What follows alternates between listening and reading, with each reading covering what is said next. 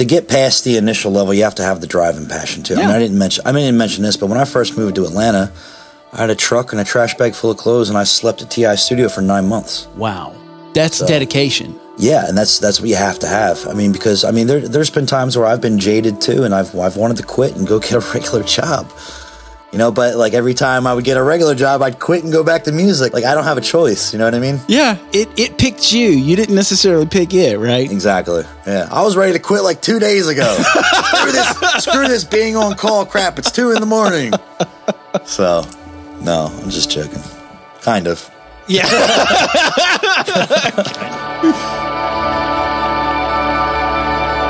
This is episode number 4 with audio engineer for today's hip hop hitmakers, Joe Fitzgerald.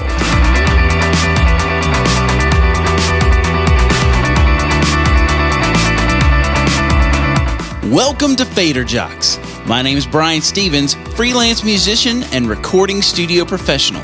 And each week, we bring you an inspiring person or message to help you grow and develop as an audio engineer, music producer, or recording musician. Thanks for hanging out with me today. Now let's push up those faders.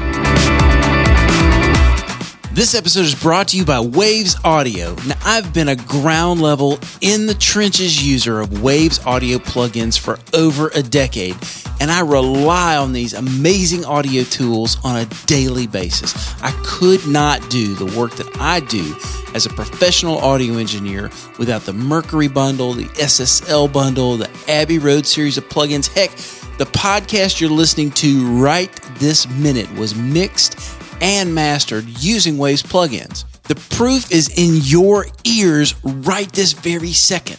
Now, if you'll go to faderjocks.com/waves, you can check out some super special prices on some of the plugins that I use the most. And I'm super stoked to have Waves as a title card sponsor of our podcast. Now, show us some love by going to faderjocks.com/waves and pick up some amazing audio processing tools for your own personal recording rig. Waves Audio, it's what the pros use.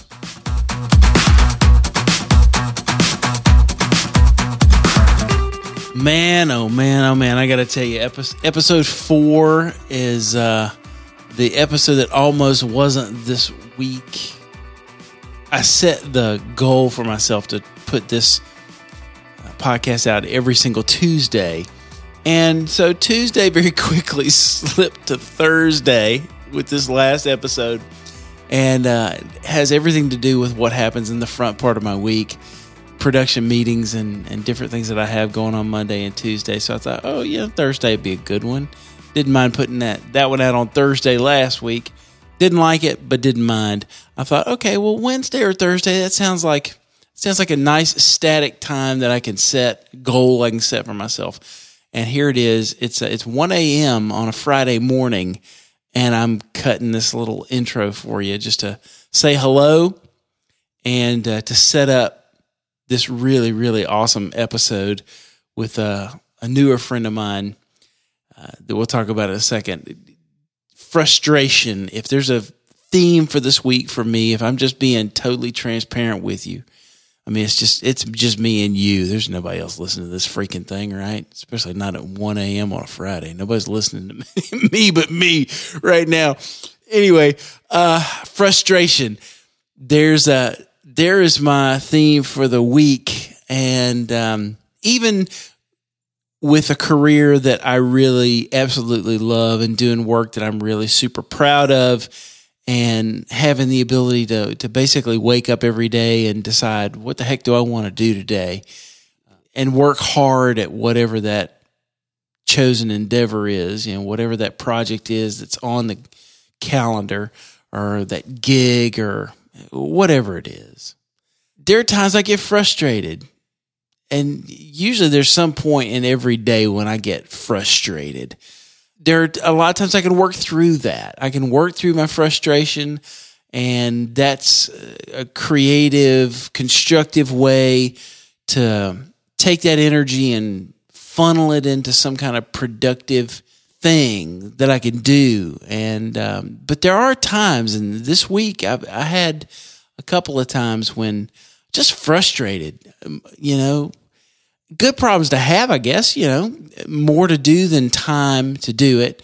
And a lot of it is having big dreams and not enough time or energy to do all the things that I'd like to do. Say yes to all the projects I'd like to say yes to, or especially now, like with the podcast, taking on some projects that are more pet projects with a bigger plan in play.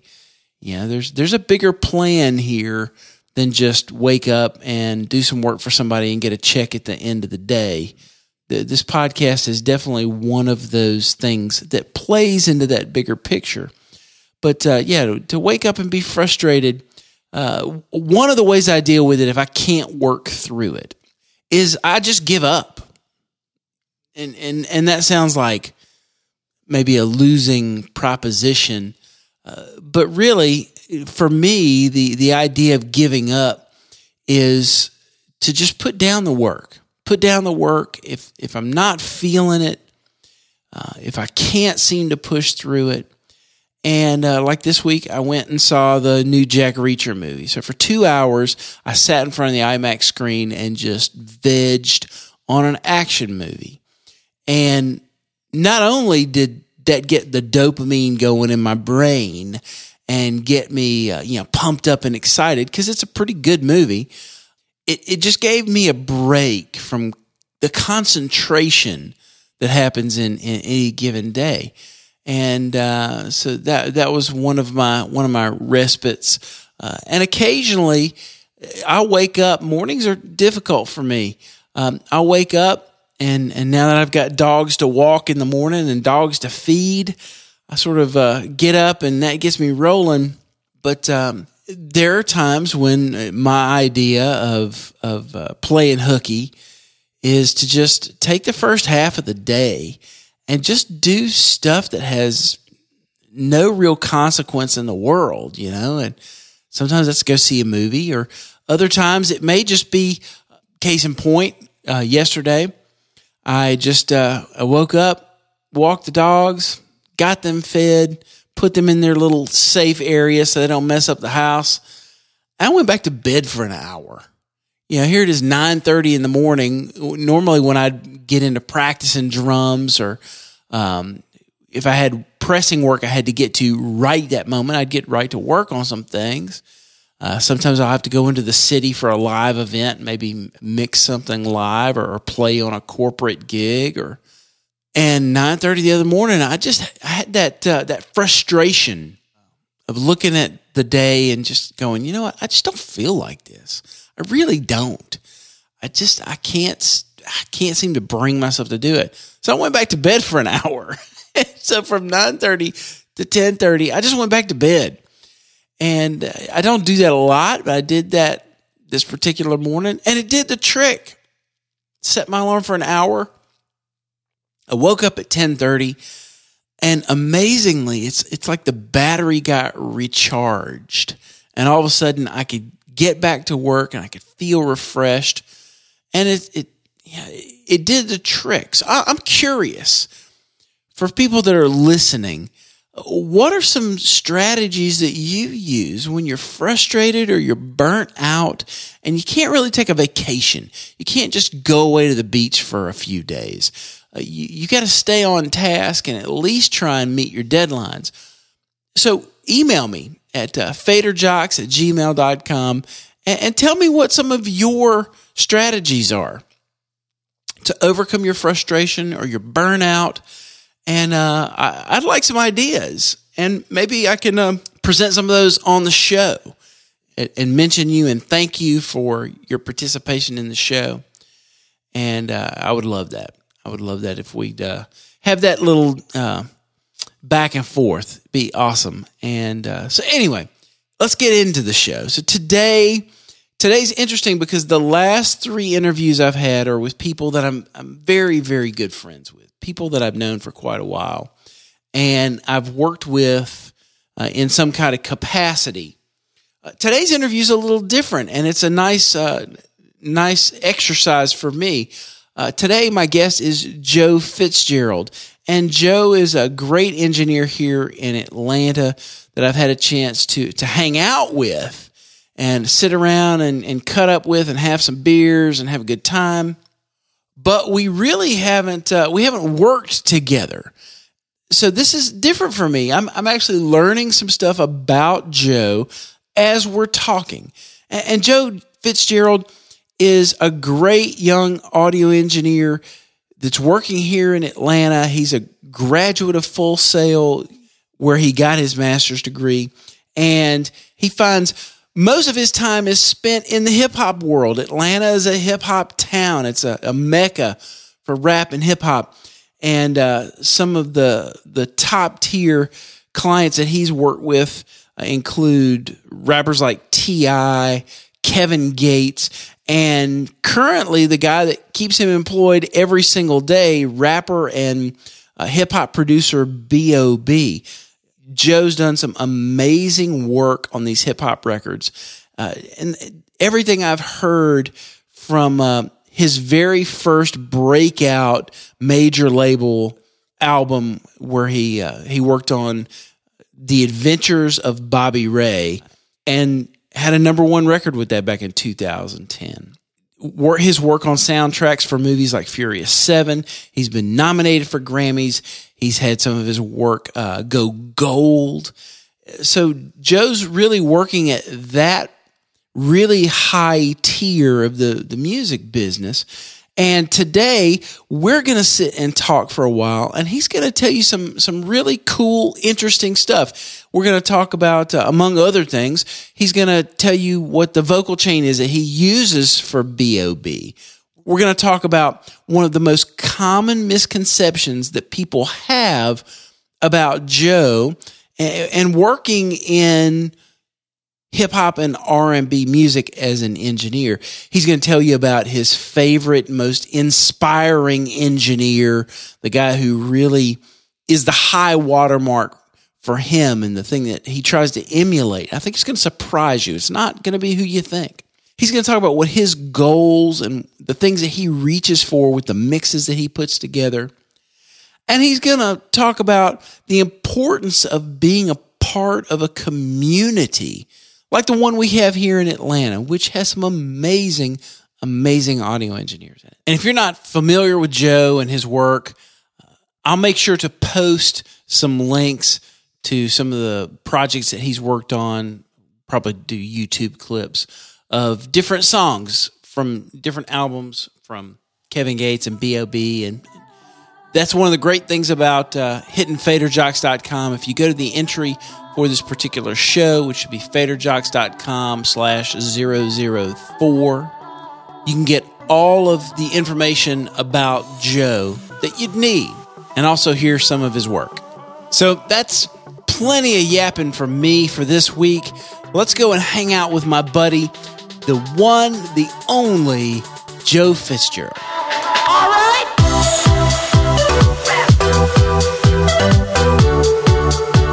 Hey guys, today I've got my buddy Joe Fitzgerald, and we're hanging out and we're talking about audio engineering. Say hey to everybody, Joe. Hey, how you doing, everyone? So, Joe, I gave them the whole, 411 complete information on you before we started. But for just a second, tell us, what are your current income streams? How do you make money as an engineer? Okay, well, first of all, I work for an artist, directly for an artist, B.O.B. Most engineers either work for a studio, they work for a producer, or work for an artist. And the route that I've taken over the past 8-9 years is working directly for an artist, B.O.B. So that's my main gig, is working for him. Now, in addition to that, I basically work 2 jobs because I mix during the day usually for Atlantic Records, and then I record at night. Okay, so it's a whole. You're tracking some stuff, you're mixing some stuff. Mm-hmm. For Bob, say for B.O.B., I record and mix most of his music, 95% of it. But then when I'm mixing with that's my other job. That's solely mixing. B.O.B. is the only person I record nowadays. Gotcha. Now, is that because he just stays so busy? Was that a choice? Yeah, I mean, he stays busy, and we're always working. It's been about about 2 mixtapes before the first album we've been working together. So give us a glimpse really quick into what a typical day may look like for you in doing that. As soon as I wake up, take a nice hot shower, grab a cup of coffee, and start mixing. And then some days I'll have off. I don't have to go into the studio to record Bob, and I just continue mixing. And then other days, I get a call or a schedule, and mix in the morning and have to go record at night. So I typically start around like 9, 10 a.m. and sometimes work until 2 a.m. And long hours, but it's the way you got to do it. Unlike a traditional kind of freelance guy where you're at the beginning of the month, at least for me, I'm always looking at the calendar and seeing white space and figuring out how am I going to fill that white space up. And I plug things in that way. And it seems like every month's kind of like building a house, you just start over from scratch at the beginning of the month. Yeah. With working with an artist like that, who is your primary client, how far in advance do they let you know? Well, here's what we're going to do. That's an ongoing weekly thing. Actually, it's kind of nice because it's a very stable income stream. Right. And then, freelance. The mixing is freelance, and that's where my schedule, month to month, or really, I don't know till about a week before, or maybe even the day before, if they need a single done. Right. So that's where like the downtime gets populated as I go. But month to month, I've been, like I said, consistently working with Bob, for years now. Well, take us back for a second and tell us about your past educational avenues, your experience, how did you learn to do what you're doing now? Well, I did go to school, Full Sail University, recording arts degree from there, and also a master's in entertainment business. But really, I did that whole degree there, but really most of it comes from experience, just being thrown into the fire. I mean, when I started out as an intern, and I just jumped right in there. And sometimes, you can't be taught in school certain things that go on, or certain workflows. Like they can't teach you workflows in school and how to handle this kind of artist or that kind of artist, these needs or those or those needs. That's all from experience. Okay. So, but I did go to school, but really, school of hard knocks, man. Yeah. Getting in there and being thrown into the fire. Sure. Well, how do you keep up with current technology now? How do you continue to learn, continue to grow, other than the on-the-job training? Well, it's kind of on an as-needed basis. For me, really, I don't necessarily go and seek out new technology or new plugins, or like if I see something or if there's something I'm trying to do, I'm like, man, I need to figure out another way to do this, and then I'll go on a search. But once you get so entrenched in the musical aspect of what you're doing, like the technical stuff actually starts to become a little bit secondary. You know what I mean? It's just it enables what you're trying to do creatively, the technical portions of it. Got you. If that makes any sense. Yeah, for sure. Yeah, like right out of school, I was totally that kid that knew every single spec for like every computer, for every console. And now I'm just like, man, I'll just Google that if I need it, because there's only so much you can hold in your brain there, You free up your bandwidth and wherever you can. You run into a snag and you got to figure it out, and you just kind of dive into it then. So the majority of the music you work in is hip hop music? Yes. Was that a conscious decision? Is it a music that you loved and that's what you pursued, or is that just where the opportunity fell? Honestly, I grew up playing guitar in bands, and I often listened to rock in my spare time. I moved to Atlanta. I had a friend here that I went to Full Sail with, and I grew up in Philadelphia. And I was just looking for bigger work, and I was invited down here to get a start, and came down and started working in hip hop. I started working at TI Studio, which is where I eventually met Bob.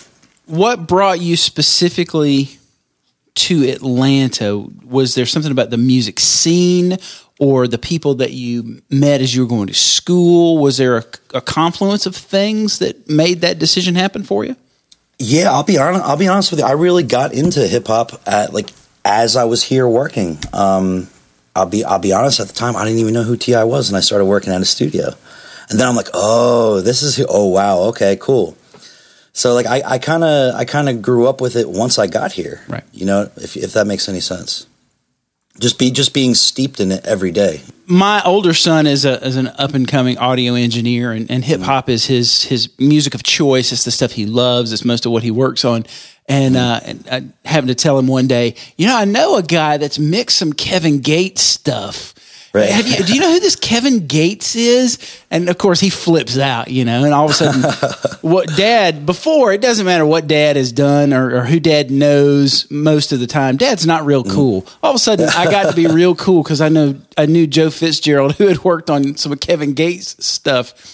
What is a common misconception that maybe younger up and coming audio engineers have about you or the business that you're in as a hip hop engineer? Because hip hop has a persona, it has sort of a gloss to it.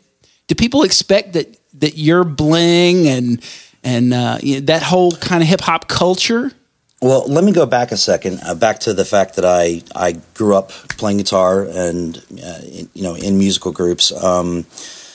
B.O.B. himself is a great musician. I mean, he plays guitar, bass, all kinds of stuff. I mean, we're setting up drum kits for his music, and he's hip hop, but he does it all. You know what I'm saying? And actually, the way I started mixing Kevin Gates stuff was I think it was the not Murder for Hire 2. It was the I forget what the name of the mixtape. But anyway, B.O.B.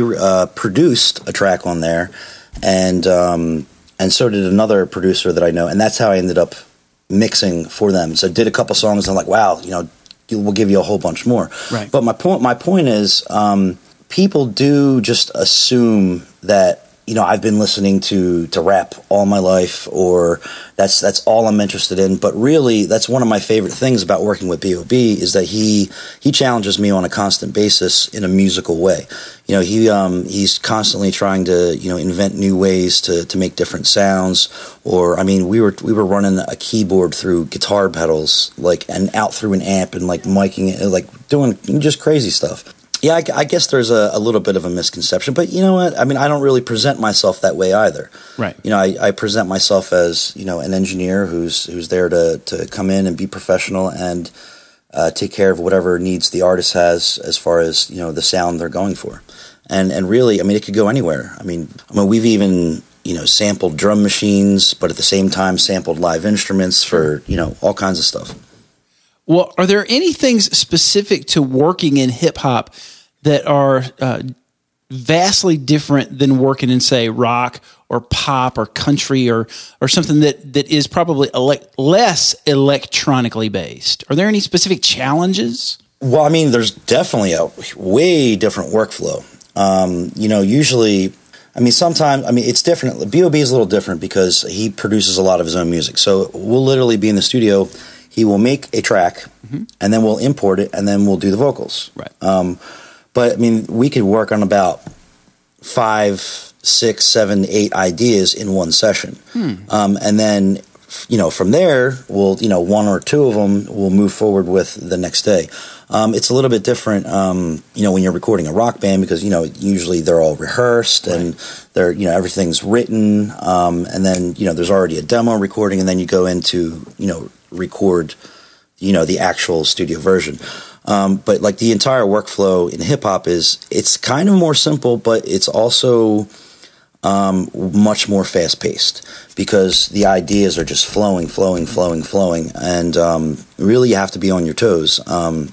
It's less preparation. Like you do have to be prepared, but it's not like it's less planned. It's a little bit more chaotic, but not as it's just not you don't have a chance to say okay you don't have a track sheet and all that stuff. Right. You just be prepared to do this. They may want to hook up a keyboard. They may want to hook this up, that up. Does that answer your question? Oh yeah, for sure. Okay. For sure. So it sounds like with bands, there's a lot of pre-production. Mm-hmm. At least, pre-pro is gone in hip hop. There is no pre-pro. Yeah, it really does sound like you're just running with the muse, kind of, and letting inspiration take you where it goes. And that first recording is usually the final recording. Artists do not like to go back and re-record something at all. So you have to be prepared. You have to get it right the first time. The sound has to be right in everything you do. And like I said, that initial recording is going to be the final recording. Right. And there's a challenge with that mixing too, because like say I'm not going to mention names, but I was just working with a brand new artist, and their first project's getting mixed, and the vocal recordings are just terrible. Like, in the bedroom, and you just kind of have to, manage and make it work, and even actually celebrate the rawness of the recording. Like, seriously, make it shine the best you can, but hey, let's just celebrate the fact that it's raw. So there's a challenge too, but that further proves the point that first recording is the take in hip hop. There is no going back and re-recording, no overdubs. Right. Are there any specific tools that you use to keep yourself organized with that constant flow of ideas and iterations of ideas? If you're working on 5 or 6 different things and you end up keeping 1 or 2, obviously those other ones, those other ideas end up somewhere. You don't want to forget them, I guess. Do you have any kind of way to keep up with that? Yeah, I mean, everything's organized on a hard drive, by month, and then by session, like whatever studio we're at, and then everything's labeled, the song title, the producer, the artists that are on that song. I do have a template that I've developed for myself that I use every single time. So there's a level of consistency on my end. First of all, there's a level of consistency in the sound for the artist. Like when B.O.B. is in the booth, his voice always sounds the same to him. You know what I mean? It's a very consistent thing. He never has to worry about the way his voice sounds. Or, he'll ask me to put an effect on or this or that.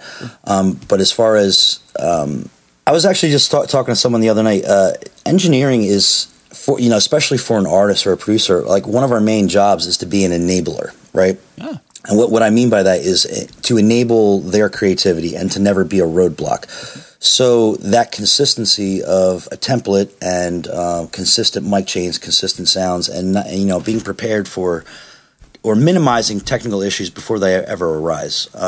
That's part of the job. That's how to be prepared, is to provide a consistency. In getting B.O.B.'s vocal sound, is there a particular signal chain that you've come to rely on that you go, this works for him? No matter what we're doing, what time of day, what style, what tempo, is there a particular maybe signal chain? I have 2.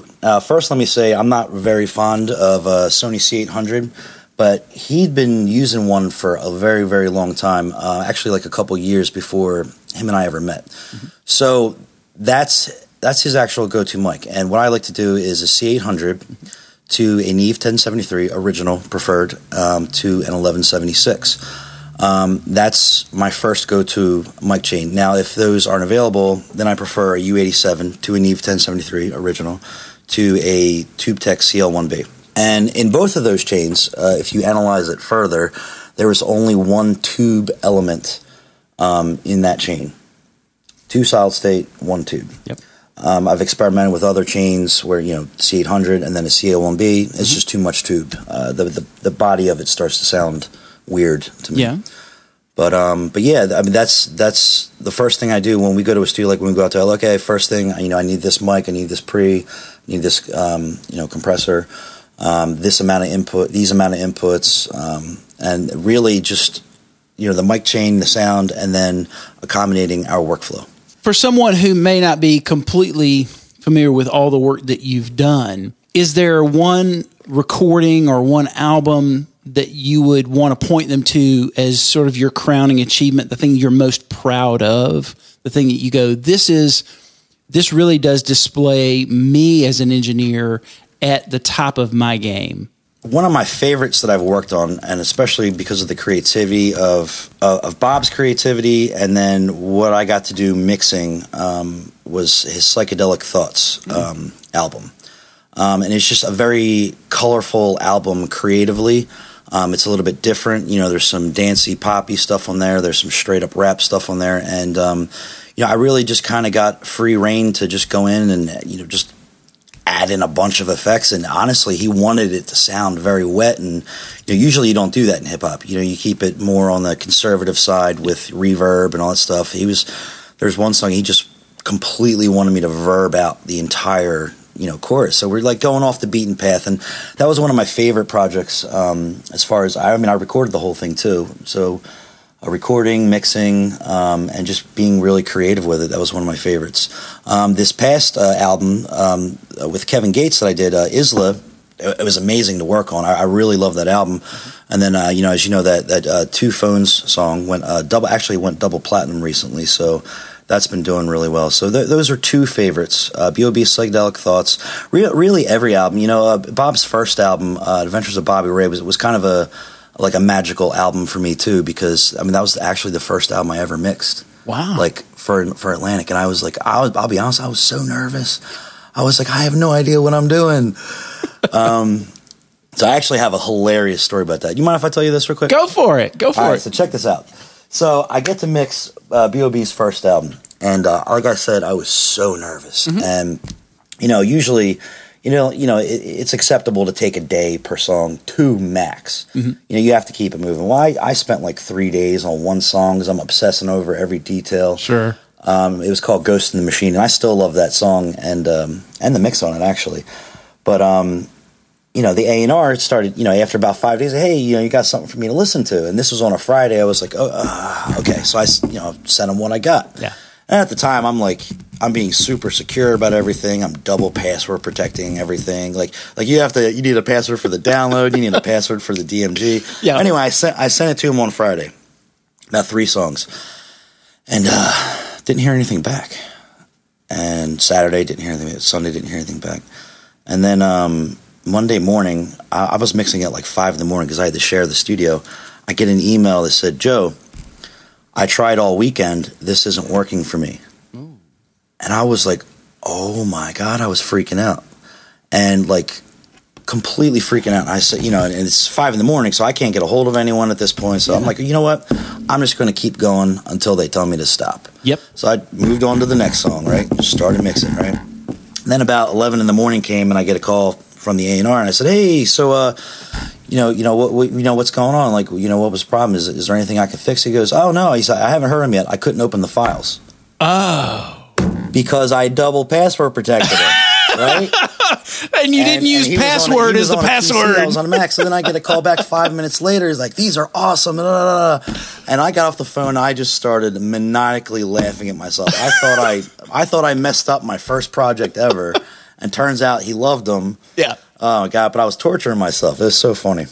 How many hands does this music have to pass through other than the people that are in the room? Give me an idea. It sounds like you've got an A&R person. Obviously, you've got, Bob has to be happy with things. Who else is in this mix of people? It's a little bit different, depending on, the structure of management per artist. And, I'll say for myself, with Bob, it's, obviously he's the most important person to make happy.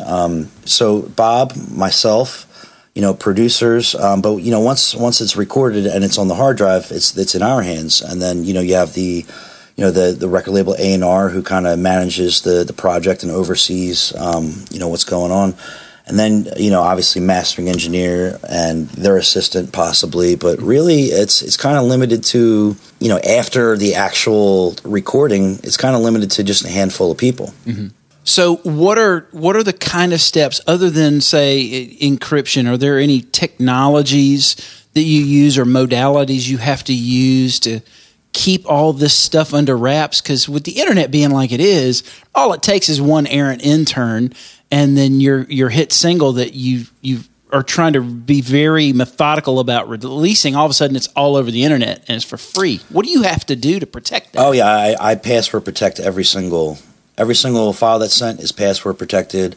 Some people that we send to, it's stream only, so you can hear it but can't download it. Right. And we've actually never had a leak. Knock on wood.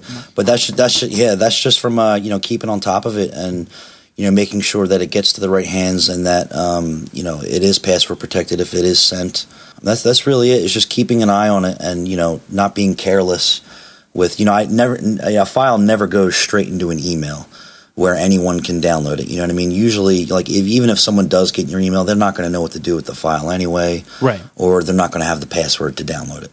Are you guys using any kind of branded services? I know I get calls from different people that have all these paid services where you can basically upload to their server into a repository and that sort of thing. Are you guys just... Yeah, well, there's quite a few that you could use. There's WeTransfer, there's Hightail, there's Box, and with the paid services, you can password protect any file you send. Mm-hmm. Yeah, so there's lots of options for cloud-based file sharing. Got you. Guys, we're going to take a quick break just to hear about our sponsors, and then we're going to get right back into this conversation with my buddy Joe Fitzgerald.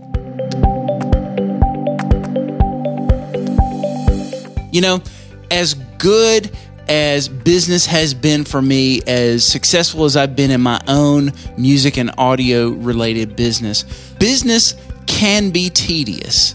Business, at least the office part of it, is not something I really enjoy. I don't enjoy sitting and invoicing and doing all the kind of stuff that you have to do, but that's why there's FreshBooks. FreshBooks is a simple and intuitive system that lets you spend less time on paperwork, and the way it looks, you'll wow your clients with how professional all your documentation looks. You can automate time-consuming tasks like organizing expenses, tracking your time, or following up with clients after you've billed them using just a few clicks.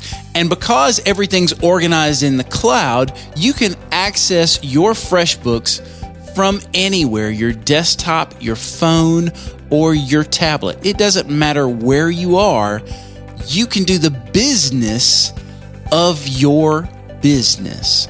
And if you'll go to faderjocks.com/freshbooks right now, you can try it for 30 days. Invoicing, expenses, time tracking, even take payments online through FreshBooks. That's faderjocks.com/freshbooks. Try it for 30 days. I've been using it for years, and now it's time for you to use what all the cool kids are using, FreshBooks.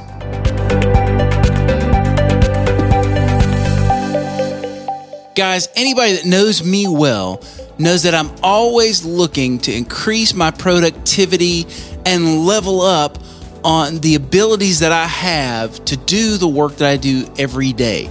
And there's one thing that I started using a couple of years ago that has really helped me put my brain in a completely different gear, and that's Alpha Brain from Onnit. Now, if you haven't already heard of nootropics, nootropics are dietary supplements that help support increased brain function, including memory, focus, and processing speed. So whether it's a work project, a social gathering, or some very athletic musical performance that you need to achieve, taking Alpha Brain is like adding an extra gear for your brain. It's a way to level up naturally. So go to faderjocks.com/brain today and try Alpha Brain for 30 days. I've been taking it every day for the past few years, and I've seen a huge difference in my mental capacity to process and remember and be faster about thinking. Alpha Brain is all natural, it's herbal, there are no harsh or dangerous chemicals, so you don't have to worry about frying anything. You're not getting any weird buzzy highs. They also have a money-back guarantee. They call it their Keep It guarantee, and this is how much they are confident about their product. If you try it and you don't like it, you just send them an email. They'll give you 100% of your money back, and you can keep the rest of that month. You don't even have to send it back. That's how confident they are. And I'm so confident, I decided I wanted them as one of the sponsors for our podcast. I really do think that Alpha Brain can be that extra little thing that you need to level up in your life and in your career. So that's Alpha Brain. Go to faderjocks.com/brain. Try it for 30 days. Alpha Brain from Onnit It's like getting a sixth gear for the sports car that is your brain. So tell me, in the tier that you work, the tier of the music business that you work, sales are a super important consideration, and awards to a certain degree or consideration to the camp. Are they a consideration to you at all in the work that you do? Do you think about that at all? Any of that stuff? Well, yeah, I mean, absolutely. I mean, I would love validation for my work, knowing that people enjoy, the music that I put my ears to and my hands on. But also, I mean, it does help career-wise as well. It helps, to be in demand, to be creating sounds, music that people enjoy. It gives you as an engineer a level of demand for more work. So tell me, is there a particular engineer or producer or maybe even a recording that really inspires you? Andy Wallace, mixing engineer. He mixed Nirvana's Nevermind, Linkin Park, Chevelle. I've actually listened to and dissected a lot of his mixes. I mean, it's funny because I do believe that he came from a dance music background and then went into rock. And one of the things I really like about his mixes is how solid, his drums are and his bass. And there's a lot of little things that I've picked up from his mixes that, believe it or not, I actually use in hip hop. Like some kick drum treatments and stuff like that. But anyway, he's worked on some of my favorite music, and in rock, he's actually just the overall solidity and presence and the bigness of his mixes. Yeah, is actually a big influence on me. Yeah, and I actually come to think about it, I haven't really thought about that kind of a question, but that's the same thing I strive for when I'm mixing is a big sound, big and open with a big vocal, 3-dimensional with very solid bass and kick and drums, everything nice and solid but 3D at the same time. Other than the things like that have inspired you, are there any people like mentors or other engineers that really helped you get to where you are in your skill set? People that have maybe firsthand showed you or pulled you aside or corrected you, or people that have been very beneficial to help you grow? Actually, no. I've kind of done most everything through trial and error. Trial and error. I mean, I am friends with some amazing engineers. My friend Elliot Carter, who is T.I.'s engineer, I worked with him, under him actually, at T.I.'s old studio. And just really through conversation of just like, kicking ideas off of each other, out having a beer. There's definitely growth that way. And there's people that I look up to, like TK from Silent Sound is just, oh yeah. You want to talk about a real engineer, an OG engineer, that guy is just phenomenal. I texted him the other day. I was having problems with a C800 and just wealth of information. That guy's so smart and on top of his game. But really, like, as far as like being pulled aside and adjusting my methods, I've never actually had that. I've just kind of adjusted things on my own and kind of I've developed my own methods. Mixing, no one showed me how to mix, nothing like that. It's just listen, make it sound like it's supposed to sound. I actually, the first job I ever worked at for a studio was in Philadelphia. It was my friend Eric from Creep Records. He had a studio and a record label, and I was recording like punk and hardcore bands. And it was funny. Talk about being thrown into the fire. I had, just helped him rewire his studio, and I have like no recording experience at this point. Yeah. And I'm down there. He has a band there recording. His girlfriend wants to go out for a bite to eat. He goes, "Hey, feel like recording this bass for me?" And okay, cool. But like, I couldn't even get. It wasn't sounding right. And I said, "Hey, Eric," I called him on his cell phone, and at the time it was no iPhones, they were flip phones. Eric, he goes, "Man," he said, "I'm out to eat." He said, "Just make it sound good. That's it. That's all you got to do. Just make it sound good." Wow. But honestly, that simple philosophy, just make it sound good, has followed me throughout the entire time. Like anytime there's There's no technical way to do it. Whatever technical, way you need to do to get something done, fine. But at the end of the day, just make it sound good. So if there's say for example, there's a problem in a mix, and there's going to be like 10 different ways to take care of it. And the more experienced, one gets, you have about 10 different ways to solve any problem. Right. And, you'll automatically go to the most efficient and the easiest one. And as you go, you learn more efficient and easy ways to go about things. But at the end of the day, it's just make it sound good. There are rules, but there really are no rules. Just make it sound good. Just make it sound good. Yep. It's easier said than done, but that's a great piece of advice. It's a mindset of being able to simplify things. Sure. You know what I mean? You talked about TK and Elliot, and let's talk for a second about the Atlanta engineering community. Mm-hmm. From my experience, there's some amazing engineers in this town, and they're great people. How integral are those relationships for you in just living and existing and being a part of the world that you're in? Well, first, let me say this. I travel all over. I go to LA, New York, Miami, and I've met tons of engineers in various studios. And really, the community of engineers we have here in Atlanta, I feel, are some of the best in the country. Now, we are a hip hop based, for the most part, city. And when we were talking about earlier about the differences between a hip-hop session and other kinds of sessions, there's a lot of chaos. So there's a lot of people who've been thrown into the fire and tempered, and there's a lot of really outstanding, quick engineers who figure things out so quickly and are making things sound so good and, doing the same thing, learning how to keep it simple and just make it sound good. But the importance of a community, like, they're just amazing. Like, we have the Atlanta recording community, and we all get on there and post issues and talk to each other and help each other solve problems. And we're supposed to, one of my goals for starting that recording community was to meet up more often, mm-hmm. and to get together and chit chat in person, because before that, there's tons of studios in the city, but like, say, the studio I worked at, we didn't know anyone at the studio down the street, so it was kind of like an effort to bring everyone together.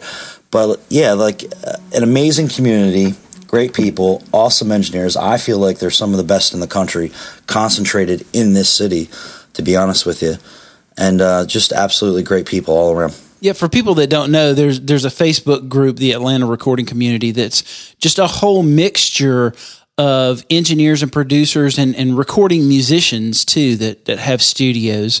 And we're all there several times. I'm there at least once a day. I'm checking in to see who's posted what, or somebody needs something, or there's always something funny up there. So if you're in the Atlanta area and you are an engineer or a music producer or a recording musician, you might want to search and see about joining that, because it's a great way to initially virtually meet some of the movers and the shakers that are here in this town. And occasionally we can be found out having beers together at 1 a.m. Yeah. Well, that's another thing too. Like, we need to do more meetups, and if you're part of the group, more than welcome to come out. Come meet everyone and chit chat and talk about engineering anytime. Yeah, for sure. Well, let's go back a second. And what would an 18-year-old Joe Fitzgerald think about Joe now? The guy who was recording punk bands and, playing guitar. What would he think of Joe now? That's a good question. When I first went to school, I thought I was going to be recording bands. Really? Yeah, but you know what? I mean, personally, I love what I'm doing right now. I love the music I work with. And I can't really say what an 18-year-old would say, because I'm influenced right now. But I think he'd be pretty proud of himself. He'd probably tell himself to skip school, though, and skip the student loan bill. Oh yeah. But that's another thing too, though. Like, I've met some great engineers, and some of them have not gone to school. They've just been in it and just gotten experience. And school is great. It's a great foundation. It's a great place to start. But it's actually not really necessary. If you have an aptitude for, obviously music, but also technology, just get your hands dirty, go in and try it and figure things out and talk to other people, other engineers, who can point you in, the right direction. I mean, because you're going to do that anyway after school. Sure. You have to go get your hands dirty anyway. Yeah. But I think I kind of like what I do. I wouldn't mind working on a rock album here or there, but that's fine. Well, we'll throw it out there in the universe and we'll see if it comes back. Some variety. We'll throw it out there. Just We need to let you stretch the Andy Wallace part of you just a little bit more, right? Yeah. Well, I don't know if I'm that good. Well, okay, so let's take a look at that 18-year-old Joe, and let's put him in 2016. And so, for just a second, you're not you anymore. You're the 18-year-old version of you. It's 2016. All the work you've done at this point has vanished. It doesn't exist. Your reputation isn't there. The recordings you've made, they don't exist. You're having to start over in 2016 as an 18-year-old guitar playing audio engineer. And all you have is $1,000 and a MacBook Pro. What are you going to do to get started, Joe? $1,000 and a MacBook Pro? Yes. And am I making music or am I engineering? Probably a little bit of both, since you're a guitar player. Yeah. Well, first thing is I'd go and get an interface and a microphone. Mm-hmm. Apogee Duet. I love that. Yep. Small format, 2 inputs, 2 outputs. Obviously, an SM57 for basic recording guitars and. Mm-hmm. And then probably some kind of vocal mic, and gear's expensive. Can we have $2,000 instead of one? Because we gotta add some speakers in there too. Yeah, that's true. You do need some speakers, don't you? Yeah, but an interface and some microphones to get your music in the computer and start working on it. Right. Is there anything else that you would do besides just doing the work itself? Is there anything that you would do to maybe build your network or your community of people? If you're just starting out and maybe the only guys you know are guys you played in bands with or something, how would you meet more folks? Oh yeah. Well, I mean, just for example, getting on that Facebook page and chatting with people and talking with people and meeting people. And when there is a meetup, go out there and absolutely meet people. And then, then there's also, the Recording Academy and the Grammys, and they hold a bunch of events. There are tons and tons of musical events and networking events in the city. So, definitely be involved and network and get to know people. Absolutely. Let me throw out a question to you that I don't usually throw out to people, but I think you're a good one to maybe answer it. From your vantage point and working at the tier that you work, where do you see the music business going and expanding over, say, the next 5 or 10 years? Everybody says we're in a slump. I kind of think we're just in that little dip right before some grand revolution happens. What do you see going on? Well, we're definitely moving towards a lot of streaming, aren't we? Mm-hmm. It still feels like we're playing catch up after 2000 and Napster. I mean, like we weren't able to capitalize on digital music quickly enough, and it still feels like we're playing catch up. But I definitely see us moving towards streaming formats, like almost exclusively. And now actually for streaming only, they do count towards sales, I guess, and credits, and also for Grammy consideration as well. Through streaming. Yep. And then actually TK posted something online about advances in metadata that are included with the digital files for credits for engineers, and it's still expanding and being developed, but I think it's moving in the right direction. Actually, the accessibility. I mean, there's so much music available to us, mm-hmm. And instead of like clamping down on that and trying to monetize and the old-fashioned way, I think it's embracing it and moving forward with it is actually going to be a really positive thing, especially for exposure for artists, and then actually, like with the, like I said, with the credits, exposure for everyone working on media content. Sure. Well, man, I appreciate you for your time and coming and hanging out with me and talking about this stuff. Absolutely. I think there are a lot of people that are going to get a lot of value out of what you've had to say today. I want to acknowledge you for doing great work. Thank you, Brian. There's definitely, if there's one thing I can say about all the things that I own, that I've bought, that you've worked on, is that there is a very high level of quality to the sounds of those recordings and those mixes. So I want to acknowledge you for that. And thank you. There's a reason why you're operating in the tier that you're operating. It's because you're great at what you do. So how would people be able to reach out to you on social if they had a question or if they wanted to follow what you do in the course of any given week? Honestly, if you have a question, be a part of the Atlanta recording community. Post it on there. I'm on there. I reply to every post on there. Even at 3 a.m, you're on there. Yeah, even at 3 a.m, a lot of us are. You saw that, huh? Yeah, I did. We're gonna have to have a 3 a.m. part-time meetup. I felt so lonely. I was just clicking, clacking on my keyboard and popping and clicking with my mouse. Oh, it's funny. Matt Still was up. Sam Thomas was up. Both also great engineers, amazing engineers. Matt, oh my God, Matt. Yeah. Another wealth of information and knowledge and experience. Just it's always mind blowing to speak with him. For sure.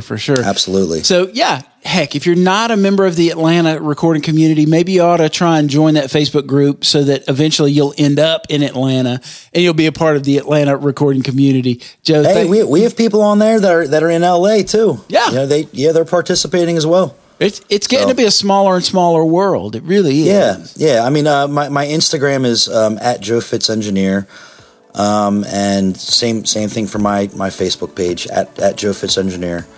Anytime something comes out, I post about it. So cool. Well, thanks so much, man. I appreciate you. All right, I appreciate you, Brian. Thank you. All right, we'll see you.